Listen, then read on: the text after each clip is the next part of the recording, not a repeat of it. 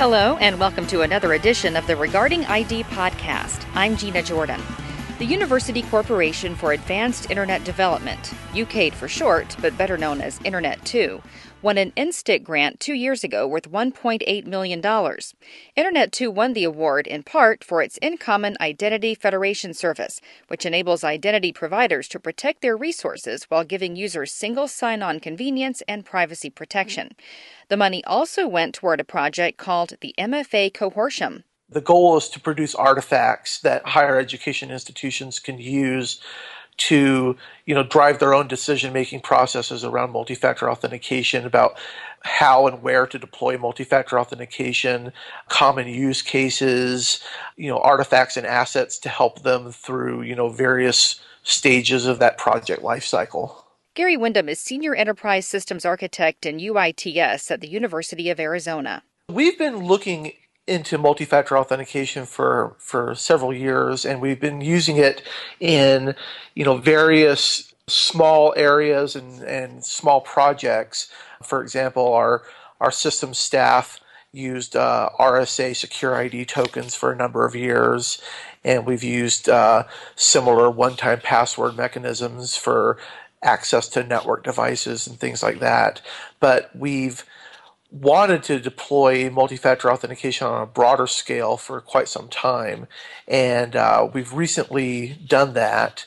And in terms of who's using it, today we offer it as an optional service that people can opt into. They have the choice of enabling it for all services that utilize our campus single sign-on system. So today there aren't any services that are actually requiring it, but there will be in the near future. And those people who have enabled what we call Global NetID Plus, NetID Plus is our local branding for our two-factor authentication. Anytime they log into anything that uses campus single sign-on, they're presented with that two-factor authentication dialog. Like an employee logging into the HR system to complete their timesheet, for example. When they go to this application, which we call UAccess Employee, they're presented with a standard single sign-on page. We use JSIG's CAS software for our campus single sign-on system in conjunction with another technology called Shibboleth, developed by Internet 2. And so we've integrated our two-factor authentication mechanisms into this. So at the time that the person tries to log into the system, the campus single sign-on knows that they've opted in to this two-factor authentication, and the technology that we're using is Duo Security via the In-Common multi-factor authentication program. So after they authenticate with their initial credentials, which we call the NetID, once they authenticate with their NetID and password, the single sign-on system will then look up in our what we call our enterprise directory service, which is an LDAP directory, to see if they've opted into this service, and if so, it'll present them with a list of devices that they've registered for potential use with two-factor authentication, and allow them to choose from that list of devices, and then send a challenge as appropriate, or require a code to be entered, or so on. The University of Arizona is comprised of more than 50,000 students, faculty, and staff. For now, less than 1,000 of them have opted in to MFA. Wyndham says the university joined the MFA Consortium early in the campus implementation phase.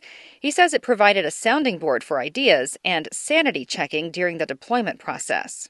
Consumers are starting to expect this level of security and identity verification because their banks are doing it, social media sites are doing it, and the types of data and applications that people interact with at higher education institutions, can be just as sensitive, if not more sensitive, than, your personal data that you're managing at financial institutions.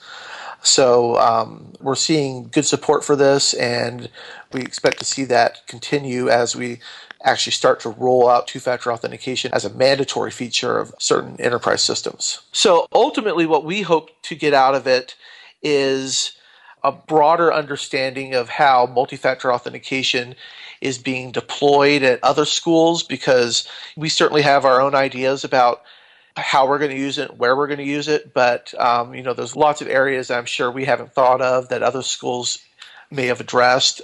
And pretty much keep tabs on what the rest of the higher education segment is doing with multi-factor authentication, in terms of best practices and just trying to better our service offerings and our position based on the, collective wisdom of other people doing this. The University of Chicago is also part of the consortium. David Langenberg is Senior Systems Programmer for Identity and Access Management at the university. We're using multi-factor authentication technology primarily to protect our single sign-on system, SAML-based system known as Shibboleth. And this in turn winds up protecting close to about 200 web applications. The system is set up in a stance such that a user can either opt in to having all of their authentication protected by two-factor, kind of similar to turning on two-factor authentication on Google. Or a service itself could elect to force the user to use two-factor authentication. The University of Chicago is offering MFA only to faculty and staff at this time. They're in the early phase of rollout, and it'll be voluntary for a while. About 400 users have signed up, and nearly half of them opted to force all authentication to be two-factor.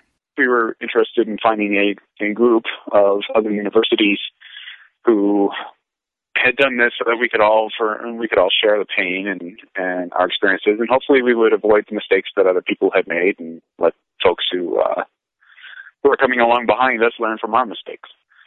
Along the way, we've certainly had some other universities assist us with vetting our ideas and stuff. The consortium is made up of about 50 members, mostly colleges and universities, but also some commercial groups. Langenberg likes the teamwork. He says the work they're doing is useful and necessary. I think definitely in this day and age with the proliferation of phishing and especially spear phishing, you definitely should no longer be relying on passwords anymore. The password is long dead, and you need to definitely move into a security stance that involves more than one factor for authentication. The consortium was created as a 15-month project, but could go longer. Schools not involved in the project who want to roll out MFA can still benefit from the work of Internet2 through its InCommon Federation. InCommon represents a lot of end users across hundreds of institutions. That collective bargaining power has leveraged some good discounts with commercial software vendors and service providers. Thank you for joining us for this edition of the Regarding ID podcast.